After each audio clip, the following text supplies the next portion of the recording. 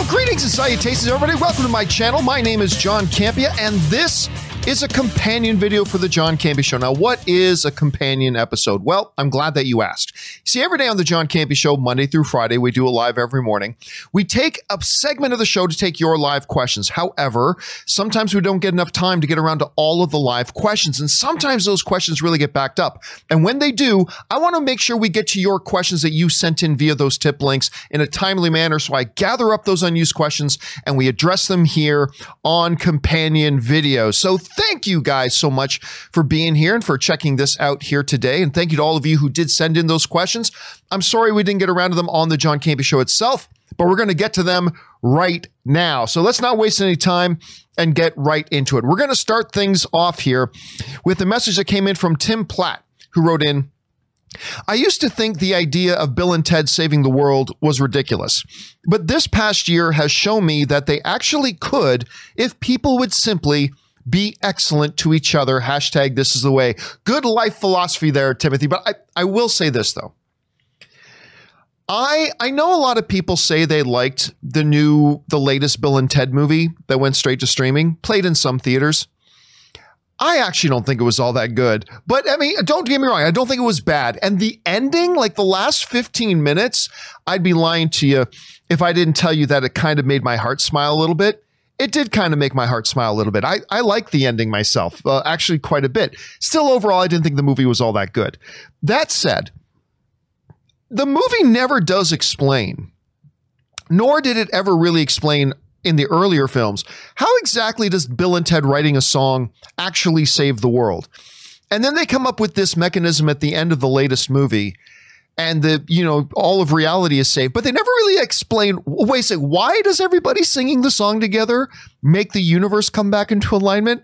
I guess that's not really the important part of the movie, I suppose. It is the baseline idea. Be excellent to each other. So thanks for sending that in, man. All right, next up, we've got Casey McNatt, who writes, Hey, John, here's my thought. Halloween is tomorrow, so this was obviously sent in just a couple of days ago. And this movie was supposed to come out this year. So I feel they wanted to give us a treat of what's to come. I mean, it is Halloween after all. I don't expect a full trailer now until June or July. Okay, so what Casey's referring to here is that the other day, Halloween Kills, the newest Halloween movie, a follow-up to the one that came out last year, which I really liked. First Halloween movie I've ever actually really liked was this latest one. So it's not coming out until October of 2021. They dropped a short trailer, I guess you could sort of call it a teaser, the other day. Now, I kind of struggled with this in two directions. On the one hand, my thought is, what was the point of putting out that trailer right now? Putting out that trailer now is not going to equal $1 extra made at the box office when the movie comes out in a year, right? So on the one hand, I was kind of like, what was the point of putting that out? I mean, but on the other hand, it's not like they bought television time to put it out. So, and they didn't put it in theaters, obviously. So, I mean, it really didn't cost them anything to put it out. So why not? But really, at the end of the day, Casey, what you're saying is really what makes sense, because Rob brought it up too. It's that, maybe the studio just knows a lot of people are looking forward to the new Halloween movie. And in this insufferable year of crap that 2020 has been, why not drop something just to put a smile on everybody's face? And I'll tell you what, when Rob kind of put it that way, I was like, you know what? Yeah, because it did put a smile on my face. I mean, the trailer is pointless at this point, this far out and this early, but it put a smile on my face. I enjoyed watching it. And for that, I am grateful that they put it out. And maybe that was the point the whole time, right? Maybe that was the point. You know what? There's nothing to be gained for us here by putting this trailer out now, but there's nothing to lose. And it's just a little something that makes people feel good. Let's put it out. You know what? If that's the case, good on them. And I love that they did that. All right, let's move on here. Next up is Ryan Lohner, who writes, Timothy Oliphant's just doing his Seth Bullock / Ryland Givens / Defy routine again, but you won't hear me complaining because it's a darn good routine. So obviously what Ryan's talking about, for those of you who haven't seen Mandalorian Season 2, Episode 1 yet, Timothy Oliphant is the featured guest star this week. The name of the episode of this premiere episode was The Marshal. The Marshal is what it was called. And Timothy Olyphant plays that Marshal. Is Timothy Olyphant basically seeing a character we've seen him play several times already? Oh, yes. Yes, he is. And I have no problem with it. You know, there's actually something, you don't want to stereotype an actor or anything like that, but there's something to be said, I think, about, you know what, in a movie like this, that's supposed to just ooze old, gritty, frontier Western kind of movies, why not go out and get a guy who we are clearly very happy with and very comfortable with seeing in that sort of a role? Why not do that for a show like this? And by the way, I thought Timothy Olyphant was great in it. I thought he was fantastic in it. And so I agree with you, Ryan. It was a little on the nose from what we're used to seeing from him, but hell, why not? It's something we really enjoyed, and I certainly enjoyed a minute. All right, next up, we've got Russell Amador, who writes, "Hey, John, hell of a first episode of The Mandalorian. It absolutely was. I loved it. I absolutely loved it. Can't wait for more to come. With that being said, did you see the release schedule? It looks like it concludes on December 18th. Is it fair to say it's looking more likely for WandaVision to debut on Christmas?" Yes. Yes, it is. Look, one of my biggest complaints, and you all know I'm a big Disney fan. I like Disney stuff, whether it's Pixar or Marvel or Star Wars or Disney proper, whatever. I'm a Disney fan. I am. But I've more and more as the months have passed, I've become more and more critical of how they've handled Disney Plus. And it really started from the beginning. You know, they launched big with Mandalorian. But it wasn't long after that we realized, okay, Mandalorian's done. Great. What's next? Shop Class? Now, they also had The World According to Jeff Goldblum, which I really, really liked, but that's a smaller niche show.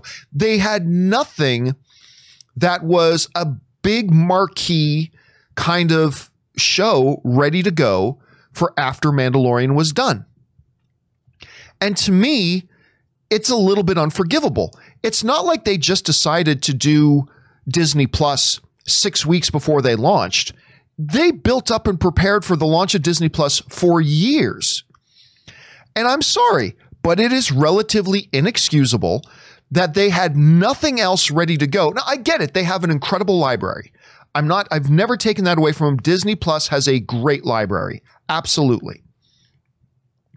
But you know, one of the big things that is attracting people to sign up for the service is, you know, all these promises of these great new shows. And they did Mandalorian and then they had nothing and nothing. This year is going to be different. This year, they're going to run Mandalorian. Mandalorian's going to wrap up. And then, hello, everybody. It's WandaVision. Now, how long we have to wait between WandaVision and whenever, you know, Falcon and Winter Soldier comes out, I don't know at this point. But yes, I feel like it is pretty much looking like the writing's on the wall. We're going to get a Christmas launch of WandaVision, and I'm excited for it. And I think it's a great move on Disney Plus's part. But they got to get to the point where we're not waiting months for a new marquee title to come out. That can't be the way. I'm not trying to quote Mandalorian there, but that can't be the way you do it. Not when Netflix is literally putting out 5 pieces of new original content every freaking day. You know what I'm saying? Anyway, so there's that. That's just my thought on that, Russell. But yes, I do believe we're going to get that WandaVision thing fairly quickly after Mandalorian is done. All right. An anonymous viewer writes, "Now, before we all lose our collective bantha poodoo, let's just remember that there are quite literally millions of guys running around the Star Wars galaxy with that face. I have spoken." So obviously, you're talking about Morrison. We see Morrison pop up, the actor who played Aquaman's dad in Jason Momoa's Aquaman. And of course, he was Jango Fett, and he's the clones, and he's Boba Fett. And of course, at the end, by now, look, if you haven't seen the first episode of Mandalorian season 1 by now, or season 2, episode 1 by now, then you're clearly not all that interested in it. So a little bit of a spoiler here, but last shot, we see the camera pan, the back of a character turns around. It's Morrison. It's Boba Fett. Now, we pointed out on my own show that, listen, there are other people with that face in the galaxy, right? There was a clone army of millions that have that exact same face. However, and not that this is the be all and end all, not that it absolutely proves it. When you go over to IMDb, it lists him, Morrison, in the show, and it lists him specifically as Boba Fett, right? It lists him as that. Now, that's not 100% key lock, but I think that's obviously what was implied. Listen, could Disney Plus Disney Plus and Jon Favreau pull a fast one on us and have it be that he's, I don't know, one of the clones, maybe one of the ones that we know from one of the animated shows? It's possible. It's possible, but I really do think they were pointing us toward Boba Fett. So I kind of believe right now that that is indeed what we were getting. All right, let's move on now. Next up, Ray Reyes writes, "Hi, John. Do you think the way things are going with COVID, that probably movie theaters could be gone? Companies like Netflix, Amazon, Apple could open their own movie theater chains to expand their services in the future. Keep up the good work. Hi to Robert." We've talked about this a bunch of times, Ray. I mean, look, regarding the survival of the movie theaters, I believe that if the movie theaters can stay alive, you know, quoting Daniel Day-Lewis from Last of the Mohicans, stay alive. If the movie theaters can stay alive until that point where everything's opening back up again and the movies are starting to flow into theaters again, if they can survive until that point, I completely believe the movie theaters will be fine. I really do. There are others who don't believe that, and that's fine. They're allowed to be wrong. I believe if they can survive until that point, they will be fine. They still have some rocky roads ahead. They're going to have a big hole they need to dig themselves out of, but they'll be fine. But that's a big if. If they can survive until that point. And I ain't so sure that they can survive until that point, right? Be that as it may. If they don't, does that then open the doors for Netflix and Amazon, whatever, to open up their own theater chains? Or even in the shorter term than that, are things ripe that a Warner Brothers could step in and buy AMC theaters, or, you know, Paramount could step in and buy Regal theaters?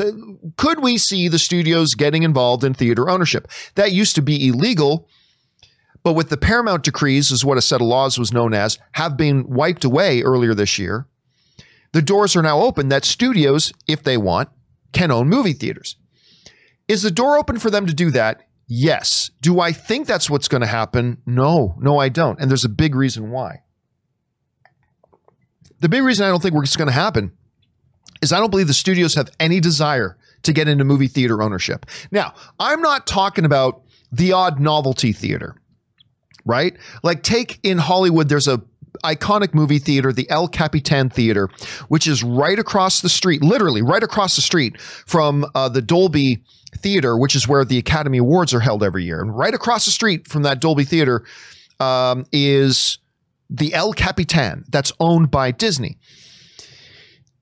I can totally see like Amazon and Netflix having their own theater in New York and maybe one in LA and blah, blah, blah. But do I see any of these studios owning 1,000 theater chain across the country? I don't. And there's two reasons for that.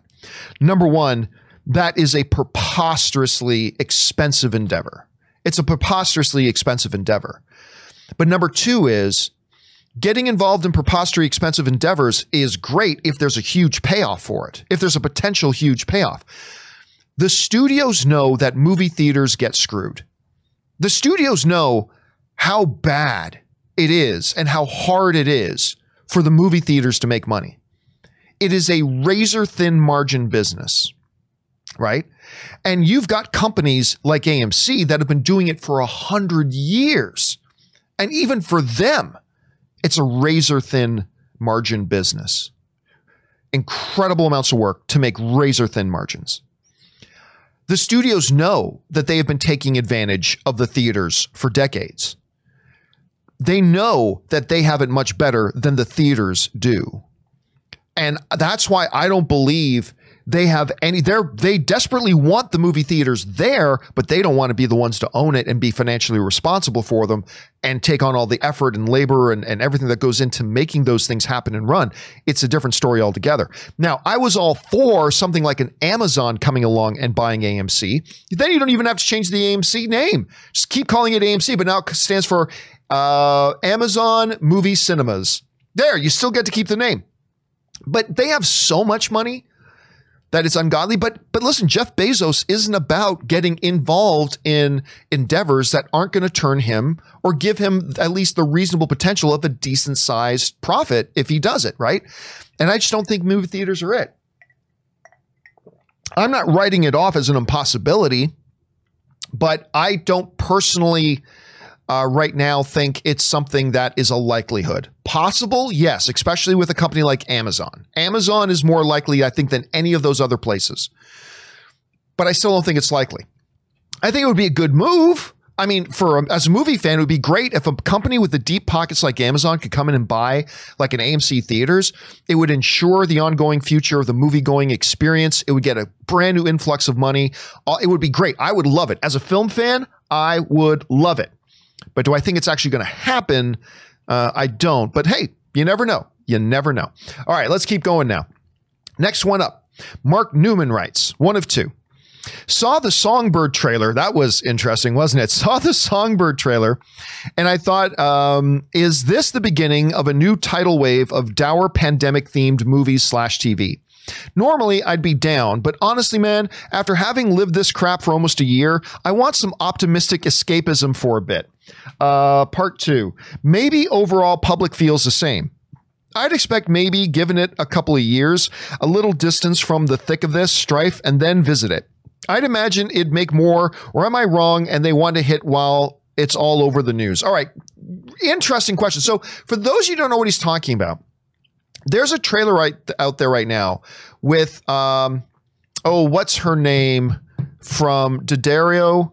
I think that's her name, who was in Baywatch. Anyway, there's a trailer came out just recently for this new movie, Songbird, where it imagines the world is in the grip of, it's a little bit in the future, and it's gripped in a pandemic of what's called COVID-23.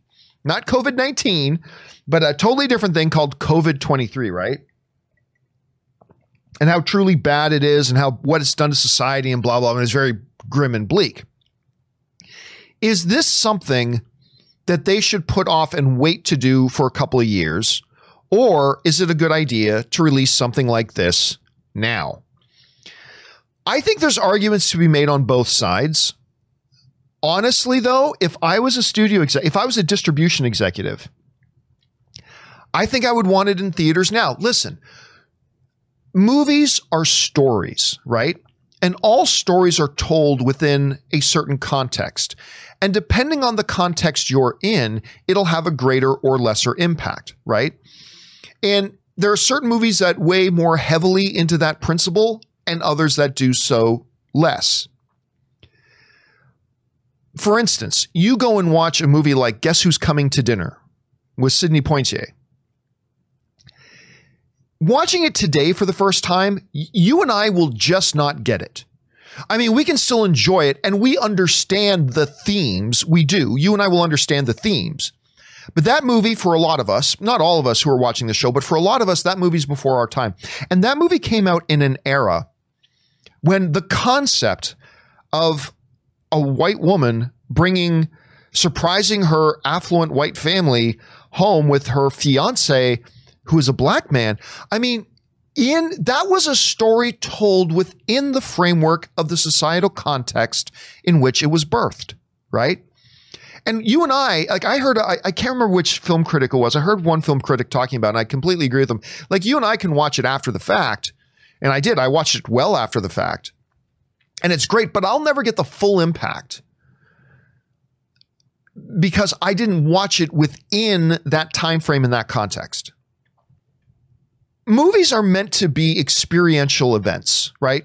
We watch these movies to have an experience. And there's something to be said about watching a movie like this within the context that we're having, and it can heighten the experience that we have with it. Maybe it'll be very visceral. Maybe it will be a dour, whatever, but there's something to be said for that.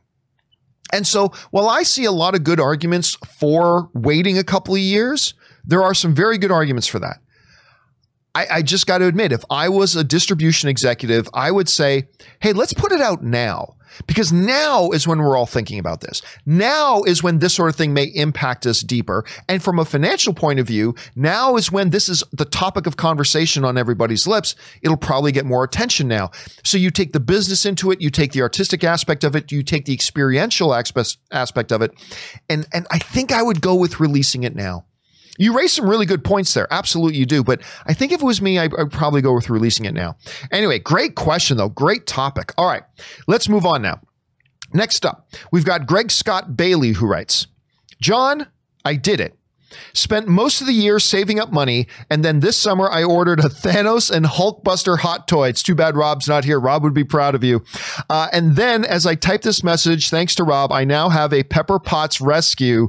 It's too late for me. Go on without me. LOL. Listen, Greg, I am both feel bad for you and am incredibly envious of you. Now, a lot of people ask me, John, why do you have 4 hot toys, right? Because I have 4. Which ones do I have? I have the Jor-El, I have the Alien, I have a Boba Fett, and I have, what's my 4th one? I can't even remember what my 4th one is. Anyway, I've got 4 of them. The reason I have 4 is because I can't afford to have 50. It is an addictive habit to get into. Now, look, I have hundreds of pops, right? You see the pops behind me, right? I have hundreds of them. And I used to have none until one day, my brother-in-law, Ray, came back to the office. And I think him and Dennis and fact checker Jonathan had gone over to, the mall, and there's a store in there that sells hot toys. But every week they would buy a couple. My brother-in-law came back with a gift for me. And he had bought me the 2 hot toys of Sam and Dean Winchester from Supernatural. And I loved them. I'd never bought pops. I didn't want to. But as soon as I got them, I thought, you know what? Wouldn't a Castiel look pretty good beside that? So I bought a Castiel one. Then I'm like, well, if I'm going to have a couple of pops, I need to have some Star Wars pops. So then I go and buy 5 or 6 Star Wars ones. And then I'm like, ooh, look at that Captain America pop. And I bought the Captain America. And before you knew it, I had hundreds.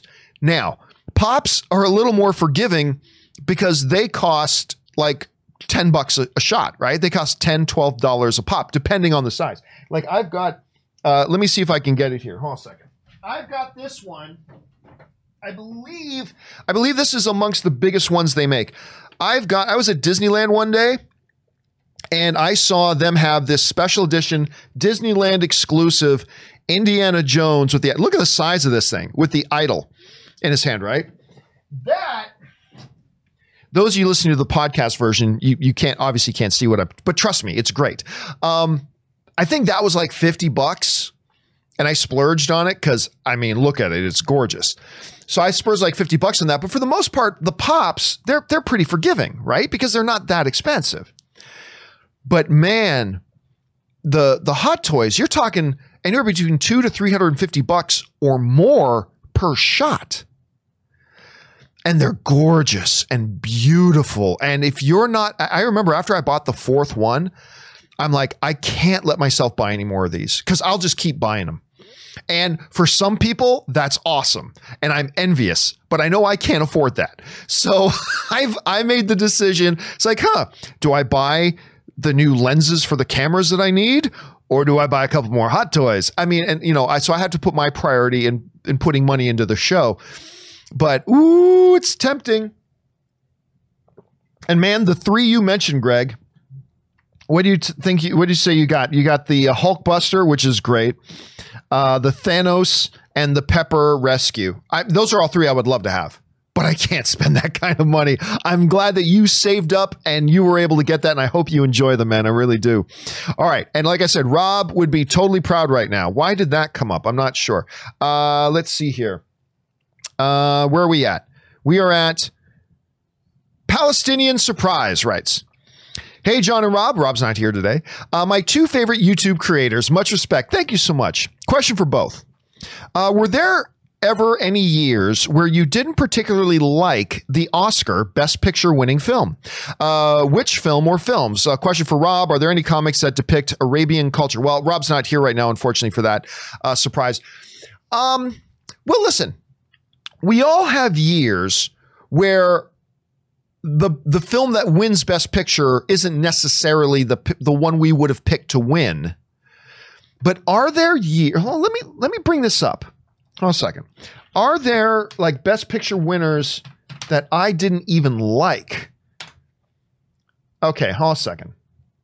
Well, let's take a look at this. Let me see if I can bring this up here. All right, let's go through some of these.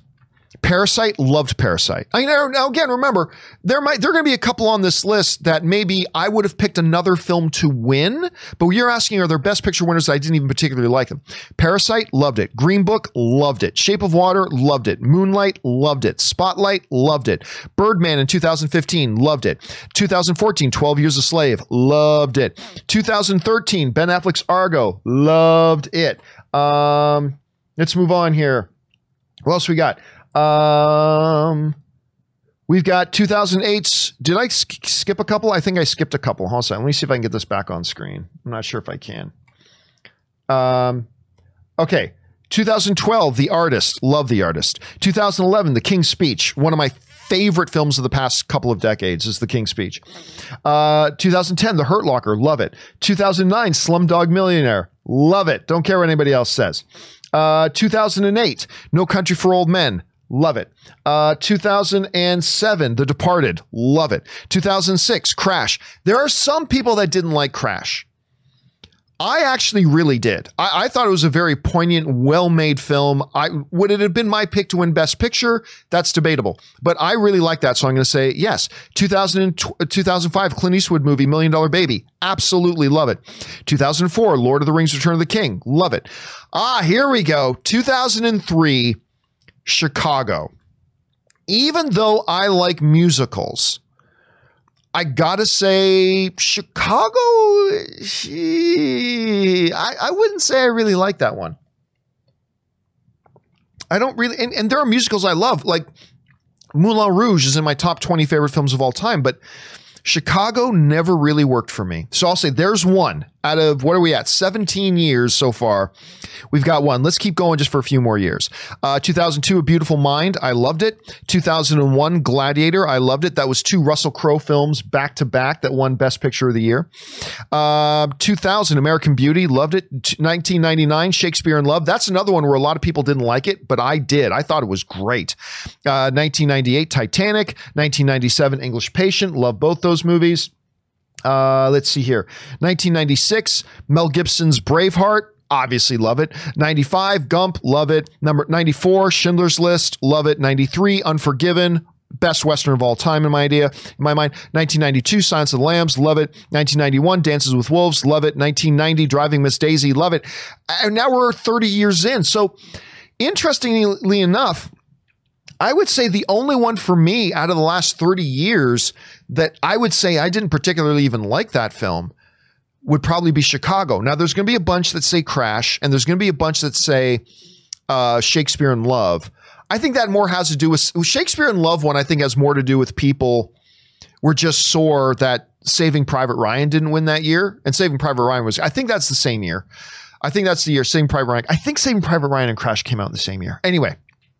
But for me, the one on that list would be Chicago. Thanks for writing that in, man. Okay, let's move on here. That was Palestinian Surprise. Next up, Anonymous writes, "Hey, John, choose only one. A date with Jennifer Garner, Christopher Nolan making a rom-com, or a Sony A7S III. Choose wisely." Okay, we'll take the Christopher Nolan rom-com one out. Don't get me wrong. I would love to see Christopher Nolan step out of his regular sandbox and try doing something a little bit different. And a rom-com is something I'd love to see him try to do, but that's something I'd like to see. It's not, I'm dying to see it. Okay, for those of you who didn't see the other day, Sony just put out a new camera that I've been drooling over. I've watched about 40 different videos on YouTube about it. I've been drooling over this new Canon or this new camera, the Sony, not Canon, Sony A7S Mark III, the A7S III. It's without a lens. It's like $3,500 for this camera without a lens. You're looking at probably you want at least one prime lens and one zoom lens. So you're probably looking at close to another $1,500 to $2,000 for a couple of lenses. Woo! Well, it's so expensive. I can't bring myself to it, to do it. So I would love that, but I'd be lying to you if I didn't say a date with Jennifer Garner. You might be saying, John, what about Anne? Well, I mean, obviously Anne, but Anne knows Jennifer Garner has been my celeb crush like for decades, ever since Alias. I think Jennifer Garner's like the perfect woman. I mean, let me rephrase that. The perfect Hollywood star. I just think she is the perfect Hollywood star in everything. First of all, I think she's a tremendous actress. She can do action and comedy and drama. She can do it all, but especially great with action. She just recently did an action film that I thought was fantastic. But she also has always comes across as very grounded, very real. I've just always loved Jennifer Garner.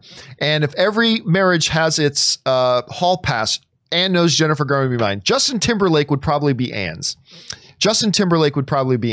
But as far as that goes with Jennifer Garner, I think if I had an offer, if Jennifer Garner's agent wrote to me and say, hey, Jennifer heard about how much you're a big fan of hers and she's like your celeb crush, she'd like to invite you to a dinner and have dinner with her, I would move heaven. And I think Anne would leave me if I didn't go and have that dinner. I think Anne would totally leave me if I didn't go and have that dinner. So one-time dinner date with Jennifer Garner, I would take that over a Sony a7S III. Yep, I'd even take that. Just one casual dinner date with Jennifer Garner, I'd take that in a heartbeat. Like I said, we all have our celeb crushes, but she's been mine for a long, long time. I think I'm getting rosy in the cheeks just talking about it. Anyway, I'd probably go for that one. Thanks for that. Okay, next up. Again, wrong one comes up. Next up, we go to, that was anonymous. Next one, we have another anonymous writes, one of two. A lot of former AMC Collider era people are copying you and doing the solo YouTube thing. Well, let's not pretend like I created the solo YouTube thing. Let's be clear about that. Anyway, Makuga, Roxy, Outlaw, Team Action, Ken, and a bunch of others not totally connected with the AMC days. Even Christian Harloff. By the way, I've seen this happen a lot. Just so everybody knows, Christian, you did spell Christian right, but Christian Harloff, his name is spelled with a K, just so you know. Anyway, even Christian Harloff has his SEN with a ton of people that we know. 2 of 2, and none of them even get 1/3 of your ratings or 1/20th. Why can't they achieve your success? What's the difference? Is it talent or oversaturation? All right, thanks a lot for writing that in. I think there's a couple of things you have to keep in mind because, yeah, unfortunately, the old AMC days are gone. Even what they kind of then transitioned into the Collider days, the old Collider days are gone. I mean, that's done. I have expressed my opinions about how they shouldn't have disappeared and why they disappeared, but this is neither the time nor place to talk about that. It's true that in the aftermath, you know, after I left and decided to go solo, in the aftermath of the collapse of AMC and Collider, a lot of the people who were either directly involved with it or in a satellite way, sort of connected to it in some way, have done what I did and have branched out and decided to do their own thing solo. Some of them trying to do the live streaming like I do and all those sorts of things. And it's not incorrect to say that not a lot of them are having a lot of success, but success that's a relative term. What is your definition of success? To some people, getting 20 people to watch a live stream is huge. That's huge. To some people, maybe 2,000 is nothing, right? So the term success is relative. But why haven't we been able to see some really talented, not all of them are super talented, but some of them very much are. I'm just going to be real with you. I'm not going to sugarcoat anything. I'll be real with you. So why have they not? I think there's a couple things to keep in mind. Thing to keep in mind, number one, is that just like a lot of movie fans just think making a good movie is easy. Like there are a lot of movie fans that just, how hard can it be to make a good comic? It's hard. It's really damn hard to make a good movie. To make a movie that people like is really damn hard. But I find a lot of people carry that same attitude over with YouTube. Like, how hard is it to get 1,000 views on YouTube? It's hard. It's really hard. And for every one person that does it, there's 10,000 that tried and failed. And there's an aspect of luck to it and all that kind of stuff. So element number one is that just because you start up a YouTube channel, a lot of people just think that, oh, you do the YouTube channel and you get, you'll get 10,000 views in your first month. It's really, some do, it happens, but it's really, really hard. And that's the exception. I think element number two you got to keep in mind is that specifically talking about these people that you're referring to, like this whole big collage of people who were either directly or indirectly kind of associated with what was going on during the AMC or Collider era doing stuff. You got to understand that for a lot of them, not all of them, and it doesn't have to be this way, but for a lot of them, including me, they do movie-centric stuff. And I don't know why I've had this camera angle up for a while. They do movie-centric stuff, right? And the last 8 months, 2020 has been a year where basically the movie industry took a hibernation. The movie industry basically went into hibernation for like 8 months. What happened to ESPN when there was no sports? ESPN had to go months with no sports. You think a lot of people watched ESPN when there was no sports? Nope. I watch ESPN multiple times daily, and I went months without watching ESPN, right? So you got to understand, number one, it's incredibly difficult to gain traction on YouTube. It's a very, very hard thing to do. Number two, you got to understand that a lot of these people, they kind of travel in movie-centric circles and they try to do other things as well, but they're movie-centric things. And for this year, there's been no movies for the most part. There's basically been no movies. The world where 3 brand new Hollywood films get released in theaters every week, that's been gone.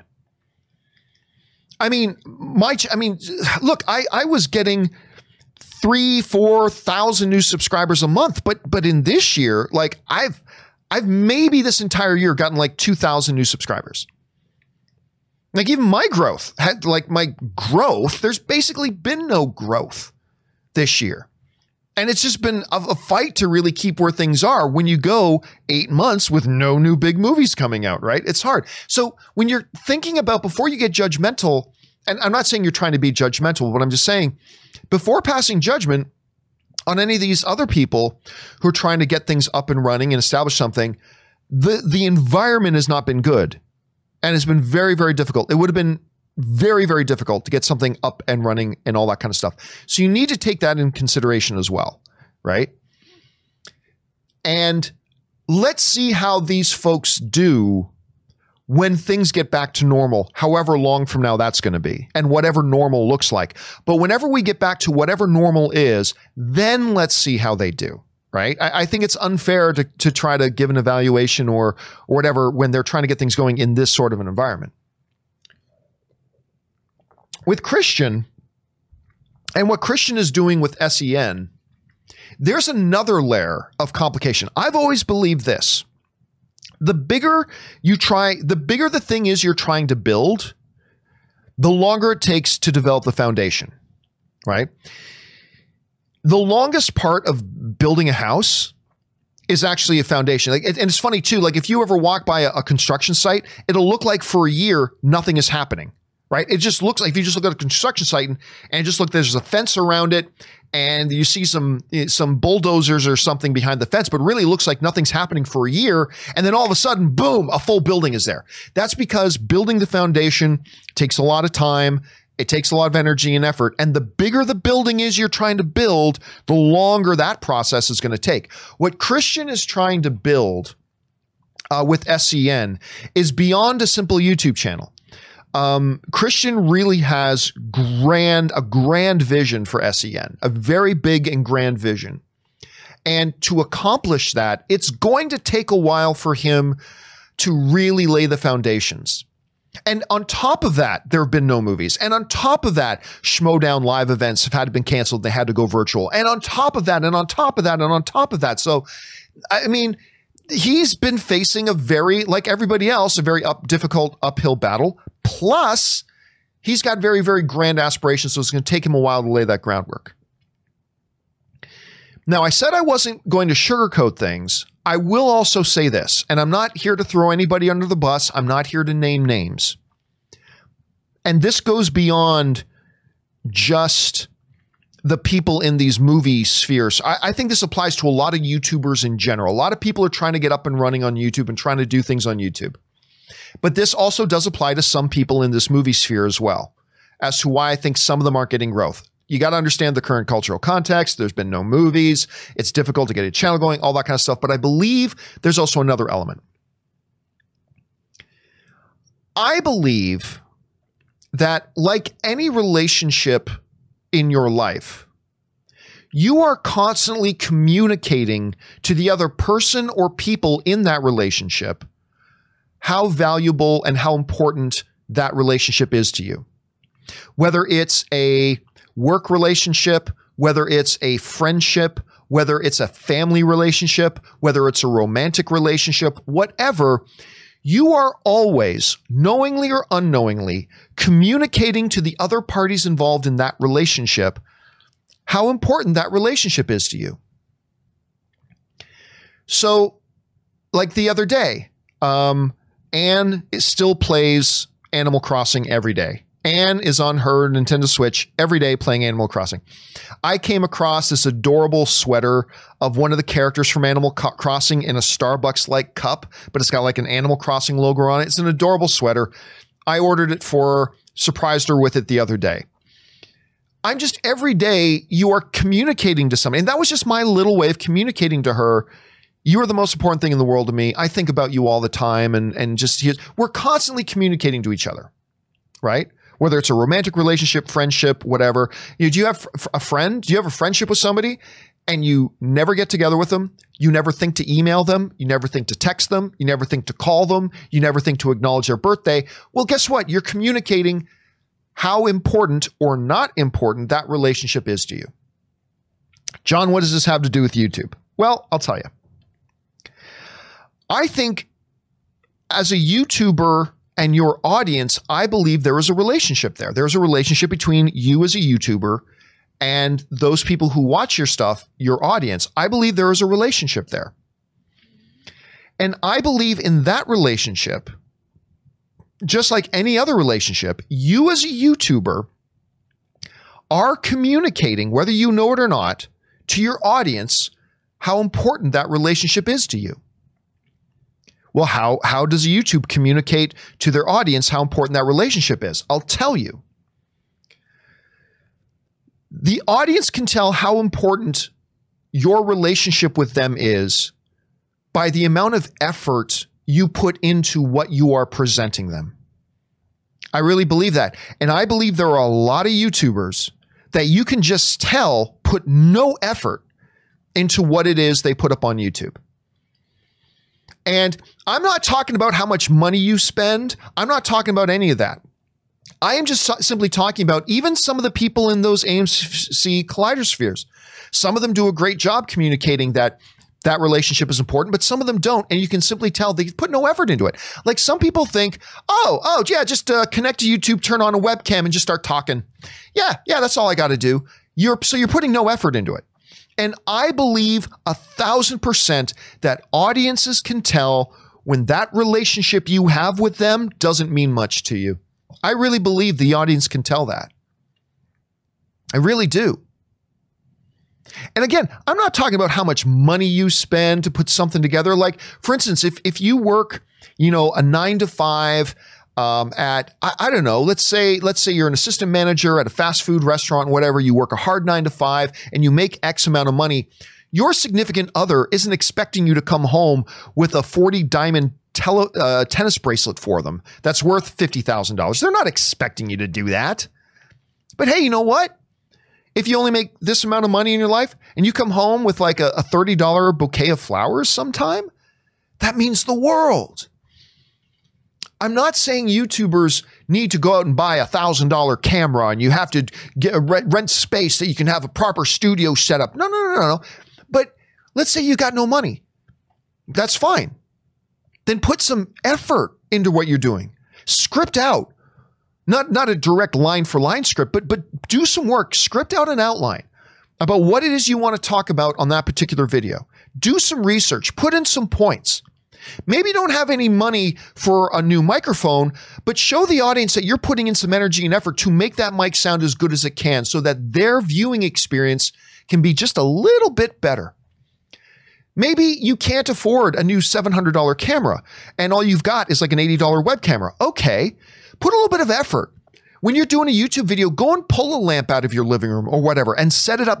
Do some experimenting. Set it up in such a way that you have a little bit better lighting for your shot, and it shows and it communicates to your audience, hey, audience, my relationship with you is important enough that I'm putting in this extra energy and effort for the video that I'm presenting to you.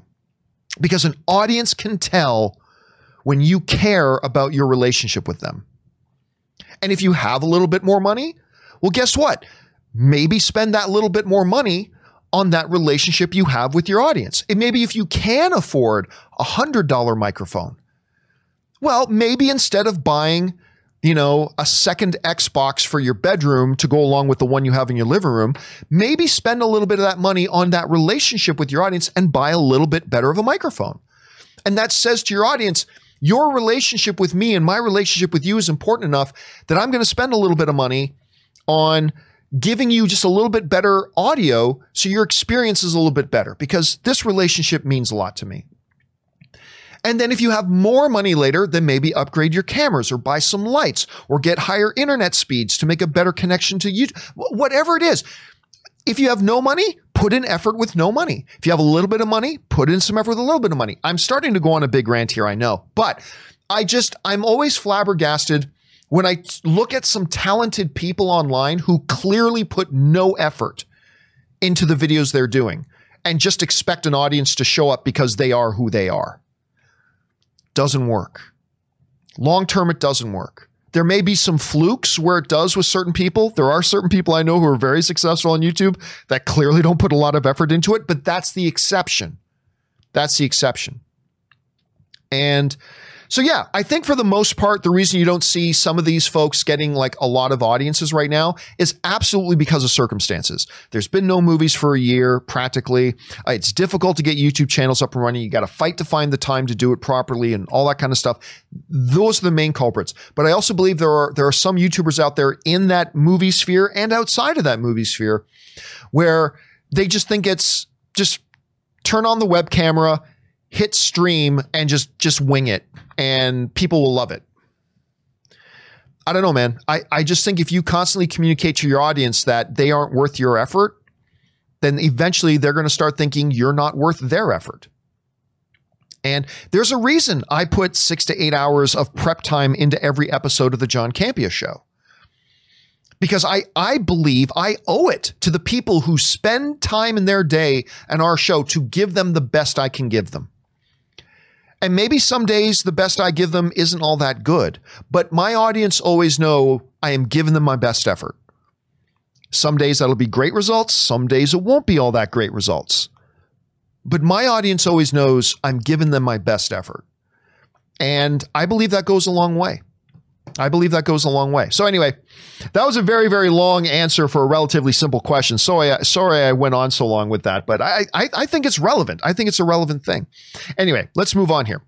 Next up, Oli from Norway, who tipped in $20. Thank you, Oli from Norway, for tipping in $20 and supporting the channel on that level.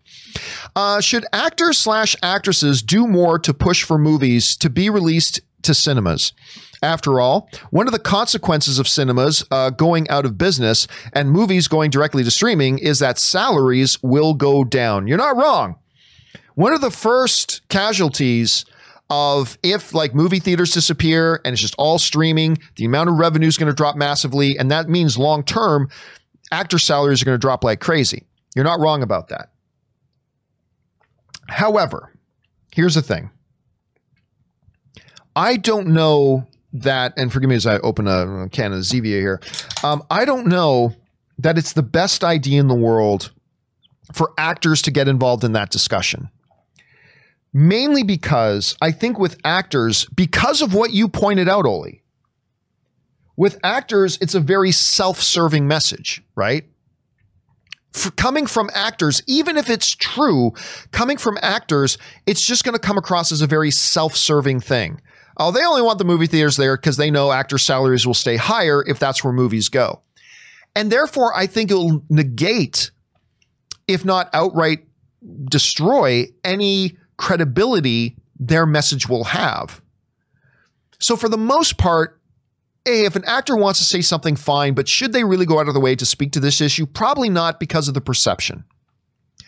Now, when a theater chains come out and say, look, this is about Survivor. This is about an industry surviving. This is about maintaining, cultural traditions and cultural institutions. The idea of going to dinner and a movie and blah, blah. It's about the art. And that's one thing. And that's why I think they should speak very loudly to this. But for individual actors too, I don't know. I would kind of think it might be best if they stay out of it. But I don't know. Maybe there's something to be said there that I'm not considering. It's a good thought. It's a good topic to bring up, Oli. Thanks for sending that in, man. All right, next up. Bill Heath writes, hi, Giovanni. I would like your thoughts on the film The Social Dilemma. Is it worth watching? Yeah, I finally got around. I was a little bit late to the party. I finally got around to watching that documentary on Netflix called The Social Dilemma, about social media today and the harm that social media is doing. I thought it was fantastic. I loved it. It's also terrifying, but I would highly recommend it. I have one issue with the movie. Okay, I have one issue with the movie. They do something not a lot of documentaries do, in that it's a documentary, but then they intercut the documentary with this scripted narrative mini movie that plays throughout the documentary. So they're talking about one big issue for a while in the documentary, and then they'll cut away for a 2-minute scene following the story of this family, particularly this kid and his sister in high school, right? And the effects social media is having on them, particularly the element that they were just talking about in the documentary. So they talk about something in the documentary, and then they do this scripted thing about this kid and his family and how social media is starting to affect this kid. Then they get back to the documentary for a bunch. Then they do another little segment of that scripted part, blah, blah, blah. And I got to say this, while I thought the intercutting of documentary with scripted stuff to illustrate what they were saying in the documentary was very creative and really a neat use of the medium, it also gets very unnecessarily melodramatic, to the point that when it started, it was okay, but as the movie progressed, the more and more they cut to the scripted narrative part, I started rolling my eyes. I mean, it was so melodramatic and so much hyperbole in it that it was just hard to take it seriously. And I would just found myself, whenever they cut to the cutaway scripted narrative, I was just kept looking at my watch and waiting for them to come back to the documentary part. The documentary part is fascinating. The scripted stuff, not so much. But still, overall, I would say absolutely watch it. I really, really enjoyed it. I thought it was very well done. All right, next up, Captain Blue Pants writes, culturally, Back to the Future Part 2 was the one that everyone quotes and that drove the cult-like subculture. I'm not sure I agree with that. Example, when Nike recreates those shoes, they sold for thousands. The sports almanac is iconic, and hoverboards, not the better film, but the more memorable. I don't know that I agree with that. Now, those elements that you just brought up certainly are iconic, yes, but I don't know that this is interesting. Rob and I have been talking a lot about the Back to the Future trilogy, and the fact that both Rob and I feel like when we think of Back to the Future, I don't think of the trilogy. I just think of the movie. I think of the first movie. I like Back to the Future 2, and I like Back to the Future 3, but they're nowhere near on the iconic status to me as like, in terms of greatness and in terms of influence, as that first Back to the Future movie. And so when people like Rob and myself think Back to the Future, we don't think about the trilogy. Unlike me, like when I think of Star Wars, I think of the original trilogy. I think of, New Hope, Empire, Return of the Jedi. But when I think of Back to the Future, I just think of the first one. Yeah, the hoverboards, the Nike shoes, that's all true, but I don't think it's really an indicator. I could be wrong about that, by the way. But I think my initial thought is, I don't know if that's an actual indicator of one being more iconic. I really don't. So I'm going to disagree with you on that, but I'd be interested to hear what other people have to say about that. So if you have a thought on that, guys, jump down to the comment section below and leave your thoughts there. It's an interesting thing to bring up, Blue Pants. All right, let's move on.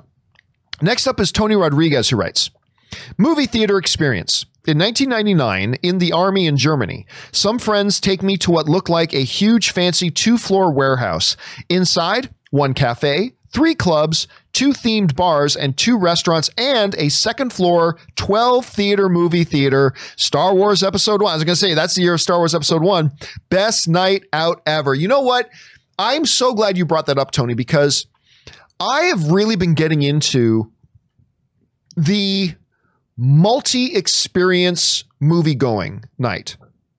For example, there is a number of AMC theaters are dine-in theaters now, right?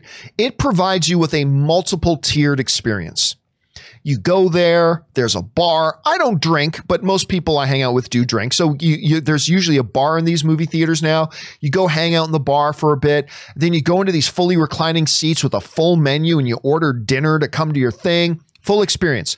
There's an iPic theater in Pasadena that I love.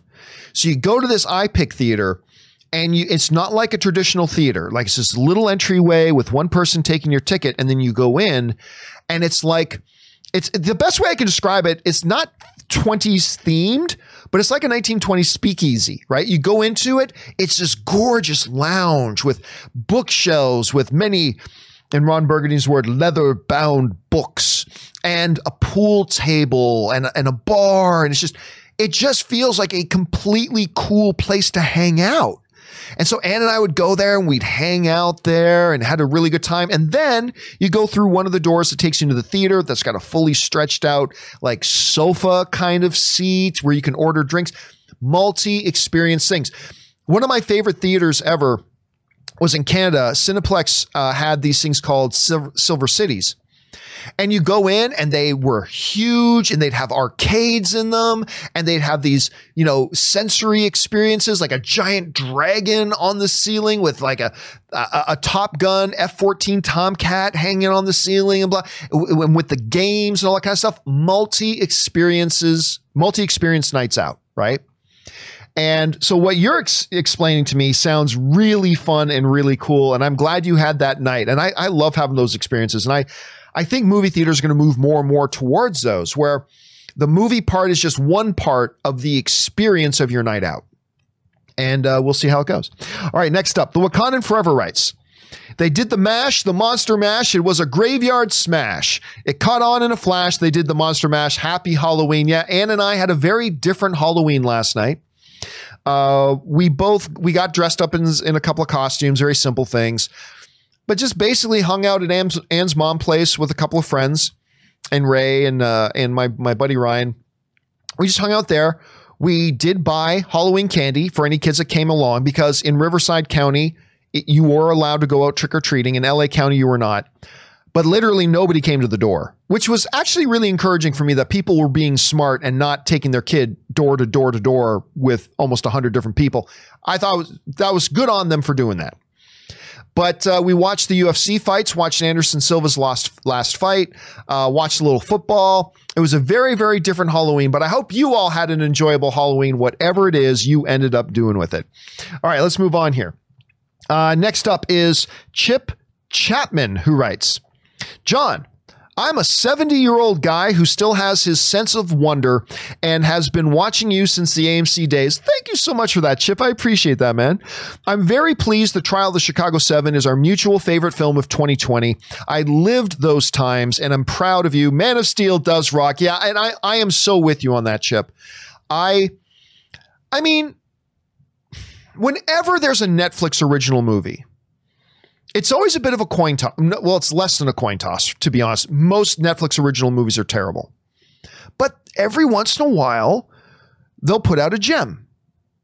I loved Old Guard, The Irishman.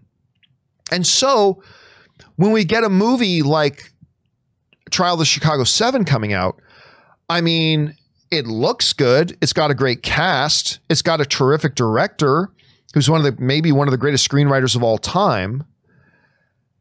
But it is a Netflix original movie. And 9.8 times out of 10, that actually ends up being really bad. Fortunately, I was extremely pleasantly surprised to go into the film, watch it, and it ended up being my number one favorite film of the year. Now, granted, you got to put a little asterisk beside that because it's been a very off year.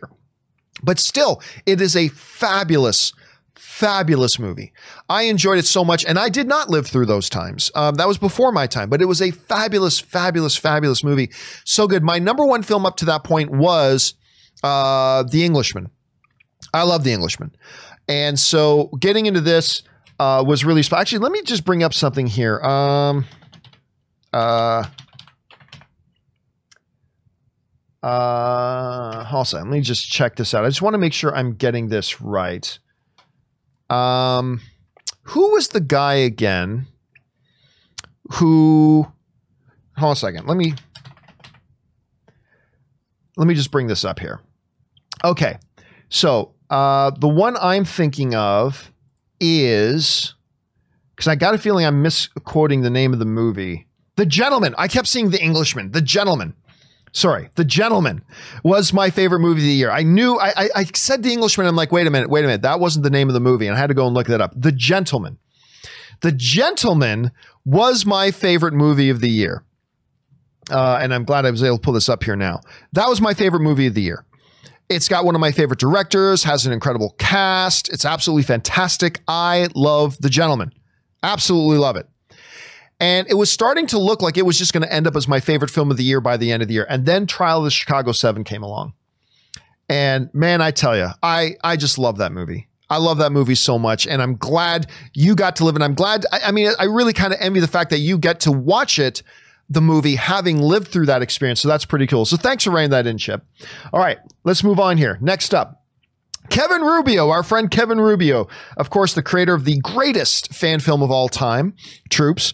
Kevin Rubio writes, John Ann, a bit of self-promotion, but if you want to know how Boba Fett survived, just read Return of Tag and Bink Special Edition, available at marvel.com, and there are literally a million guys in the galaxy with that face. Love you both. So for those of you who don't know, so my friend Kevin Rubio, he also writes, I mean, he does a lot of stuff. He writes comics. He's a show creator, all this kind of stuff. He's very, very active. But I don't know if you guys have heard, but there are these characters in Star Wars called Tag and Bink, right? Kevin, I believe, created these characters, and he also wrote the comic series of them.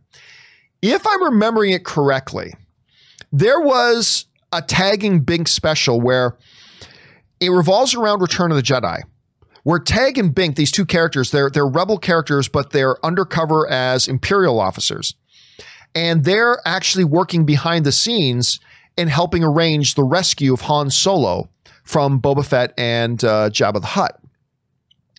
And what happens is, before the big fight over the Sarlacc pit happens, Return of the Jedi, Boba Fett had thrown, this is before that battle happened, Boba Fett had thrown Tag and Bink into the Sarlacc pit, but they were able to hang on and not go all the way in the pit, but nobody knew that. So then you fast forward a bit, and when, if I'm remembering this right, when Boba Fett gets knocked down into the pit, he doesn't go all the way down either, and Boba Fett, Tag, and Bink all get out of the Sarlacc pit later on. So if they consider that canon, and I had totally forgotten about this because that was actually a long time ago that came out, but if it was actually considered canon, there's your explanation about how Boba Fett got out of the pit of Carkoon and got away from the Sarlacc. That's how they did it. So thanks for reminding me about it. And again, if you guys have never looked up Tag and Bink and you're Star Wars fans, definitely go out and look up Kevin's work on Tag and Bink. All right, let's move on here. Maximus Tiberius wrote in, got some serious fistful of dollars and Easy Rider vibes as Mandalorian rolled into town on the speeder bike and cruised across the sand with the marshal. Listen, I'm telling you what, one of the reasons I loved that, if not the main reason I love that first episode of the new season of Mandalorian, is because Jon Favreau always said this is supposed to be a Western about a gunslinger out on the wild frontier. I was a little bit nervous that going into season 2, they may stray away from that, but they didn't. Jon Favreau directs the pilot episode of the first episode of season 2, and he doubles down on that whole Western motif. And everything about that episode screamed old style Western. And I loved it. And I ate it up. And you are absolutely right, Maximus. I totally got that sense the whole way through myself. And I love that they did it. And I'm glad you appreciated it too. All right, next up. Connor DeRoyne writes, and tipped in $20. Thank you, Connor, for supporting the channel on that level, man. I appreciate that. Hey, John. This episode of Mando was the quintessential Western. It absolutely was.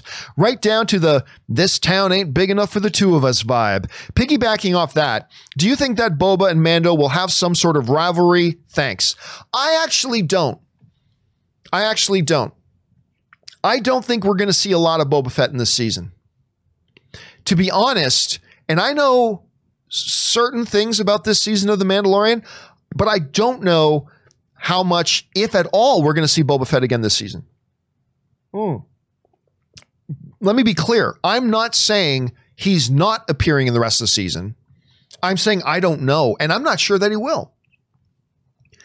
If you really look at how Mandalorian, other than Gina Carano and Carl Weathers' characters, the people Mando comes across then kind of disappear, maybe pop up again at some point later, and maybe Boba Fett will, but I'm not sure that he will. So I don't know.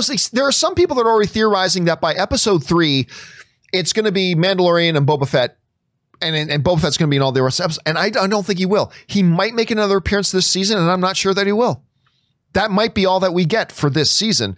So I'm not sure. So all I'll go is as far as what do I think is going to happen this season. Do I think Mando and Boba are going to develop a rivalry this season? I don't. Who knows what'll happen later on, but I don't. But I don't know that for a fact. That's just what I think. It's not what I know. So let's be very clear on that. But you're absolutely right, man. It was everything about this episode was quintessential Western. I loved it for that reason. So I'm glad you did too, man. All right, next up. And this is our last question of the day, and then we're all caught up. This is Tony Rodriguez who writes, my theory for season 3 is Mandalorian gets the child home with Boba's help through season 2. Then, since the issue with Pedro Pascal and the helmet, by the way, there is no issue. Don't believe any of that crap. Helmet, season 3 continues just with Boba Fett. And remember, it's called The Mandalorian. Boba is, and so it goes on without him alone. Well, there's a couple of problems with that, Tony. Number one, the name of the show is not Mandalorian. The name of the show is The Mandalorian. This show is about Mando, right? It's not about any random Mandalorian that'll just come in and out. The show isn't called Mandalorian. It's called The Mandalorian. It's about him, period. Also, there's a lot of debate about whether Boba Fett is actually a Mandalorian. I've had these debates, and there are very clear reasons why I believe he is truly Mandalorian.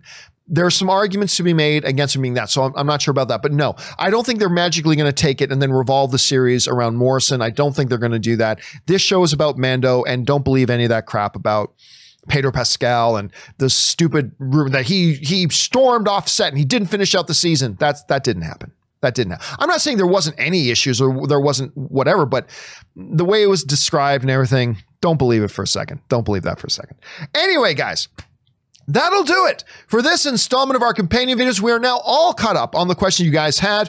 Don't forget to join us again on Monday for the newest episode of the John Campea Show. Robert will be here. We're obviously going to talk about a number of things, including, of course, the passing of Sean Connery. Make sure you join us for that. And guys, if you haven't done so already, why don't you take a second, go and click on that subscribe button. Keep up to date on everything that we got going on here on the channel. Like I said, we put in like 6 to 8 hours of prep a day on those shows. So a subscribe click on that would be absolutely fantastic. Guys, don't forget, do the main important things. Stay smart, stay safe, take care of yourselves, and please take care of the people around you. That'll do it for me for now, guys. Thanks a lot for being here. My name's John Campea, and until next time, my friends, bye-bye.